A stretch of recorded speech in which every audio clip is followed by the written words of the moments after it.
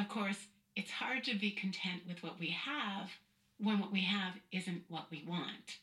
And we're constantly challenged by situations and circumstances that make it feel basically impossible to tap into gratitude. What I'd like to do now is take a closer look at how we can slip into a mind of appreciation even when we face difficulties in life. As we reviewed, our negativity bias keeps our mind focused on the negative.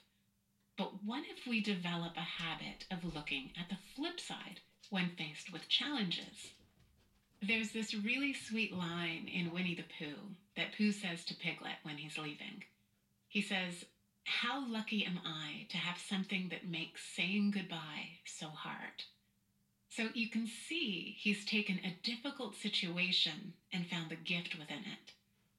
If we're really paying attention in any scenario, things we normally wouldn't expect could evoke gratitude have the potential to.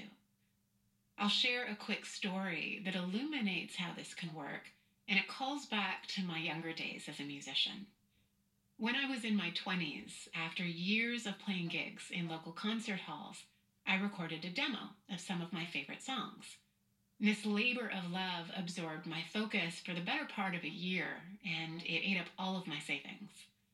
I had 200 CDs made, which eventually arrived in a large white box. The plan was to send them to producers and record labels, and this would lead to my big break.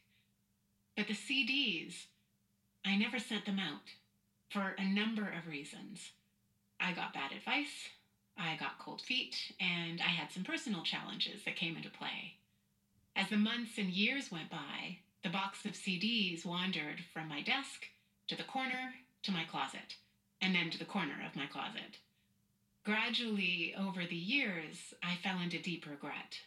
At night, I would lie awake, haunted by the fact that I did 99% of the work, but failed to take that last step. It's like a marathon runner who stops 10 feet from the finish line. And that box of CDs became a symbol of my failure. I'd come across it once in a while rummaging for something in my closet, and it would always send a pang of heartache through my body. The feeling of regret was like carrying a weight. It took many years for me to face this part of my past, but eventually, through my meditation practice, I was able to find self-compassion and forgiveness. And as my gratitude practice evolved, something else happened. The way I viewed this experience began to shift. Rather than just seeing it as an abysmal failure, I was able to reflect on the wisdom that I'd gained. Ultimately, what happened is my regret motivated me to take risks. I learned a valuable lesson, not to let another opportunity pass me by. And since then, I haven't let fear or timing or circumstances stop me from seizing opportunities. The truth is, I might not be where I am today if I hadn't found the upside in that experience. Gratitude helped me see my story in a new light. So, if we look hard enough, we can almost always find things to be grateful for. Now, how about if we try something together? I'd like to introduce a reframing exercise that can help you tune into the blessings hidden in difficult situations. And to make it simple, why don't you consider a failure or disappointment of your own? Maybe a failure to get a project off the ground, or a presentation or interview that fell apart, or a relationship or job that didn't work out. Take a moment to think of something now, and whatever comes to mind is fine, but maybe start with something that isn't highly triggering. Okay, so now think about how you felt after that experience. Was there self-criticism, regret, embarrassment, maybe some shame? It's natural to feel these things, but as human beings, we do this thing in our mind where we go over every single way we messed up, and we have a field day berating ourselves for blowing it. So what if, instead, we step back and brought attention to the slivers of gratitude that are buried amid the rubble, like the lessons learned and wisdom gained. Perhaps getting fired became the catalyst that motivated you towards a more meaningful career. Maybe an unhealthy relationship taught you to preserve your self-respect and establish boundaries. So here's an exercise for after this class. I'd like to invite you to take a memorable disappointment or experience of defeat and reframe it so that you no longer carry it as a regret, but instead as an experience to be valued. And you can make this feel impactful by writing it as a letter to yourself.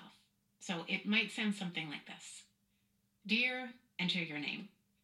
I know that when you faced that failure or disappointment, it caused you a lot of pain. I acknowledge the sadness and embarrassment and maybe even anger. But reflecting back, I hope you can see there are things to appreciate about this experience, like what you learned and how you grew. And enter any details here, like the people you met or the opportunities you gained, or maybe the qualities you developed, like patience, wisdom, and clarity. You might even include your courage to try in the first place, which is a part of what led you to this very moment, where right now you're responding to yourself with kindness and compassion. That in itself is a victory and something to be grateful for. Warmest thanks, and then sign your name. So by shining the light of appreciation on our defeats, we can transform the way we perceive them. And this is even the case in extreme and painful situations. And this is where it really starts to get juicy, because that's the big question, isn't it? Right? We know it's easy enough to feel grateful when things are good or at least generally okay. But what about when life falls apart? What about the person who lives in chronic pain, or who had to flee their home because of a wildfire? What about the person who just lost everything? Well, here's the thing. They actually haven't. Granted, they have to look really, really hard to find the light amid the darkness, but it's there. Perhaps we've lost a loved one, but we still have their memory. We might have lost our home, but we have our life. And so even when it feels dark, we have to lift our heads and look towards the sun, because really, what is the option? One of the most incredible accounts I've ever heard about finding gratitude amid suffering is the story of Viktor Frankl. Viktor Frankl was a Jewish Austrian psychiatrist who was imprisoned by the Nazis during World War II. He endured 3 tormenting years in concentration camps and was finally released when the war ended. He later wrote the book Man's Search for Meaning, in which he describes the horrific circumstances that he and other prisoners suffered through. What's so incredible about Frankl's story is the sense of meaning he discovered in his suffering. And one of the things he writes about is how he credits the torment that he faced for deepening his gratitude. Perhaps because of his training as a psychiatrist, he observed his experience and that of his fellow prisoners with a sense of curiosity. And what he discovered was that even while many prisoners lost hope and gave up, some held onto their sense of spiritual integrity, even as they were subjected to the absolute depths of human experience. The conditions of cruelty and depravity enabled prisoners to find gratitude for any flicker of comfort, like a morsel of bread or a colorful sunset. As Frankl later said, the last of human freedoms, the ability to choose one's attitude, especially an attitude of gratitude in a given set of circumstances, especially in difficult circumstances. While living through these unimaginable conditions, Frankl learned to reframe his suffering in positive terms. As he put it, often it is just such an exceptionally difficult external situation which gives man the opportunity to grow spiritually beyond himself.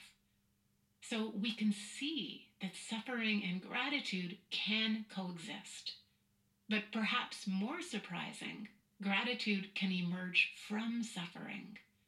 During the darkest of times, if our eyes are open, it's possible to connect with gratitude. It's a matter of awareness, perception, and courage. And what we realize is our happiness doesn't cause gratitude. Gratitude causes happiness. Of course, there's quite a range to our suffering. Viktor Frankl's story represents some of the darkest horrors of human history. But we will all suffer during this life in different ways. And no matter what loss or heartache we face, gratitude can be a glowing light in the darkness, a source of comfort and resilience.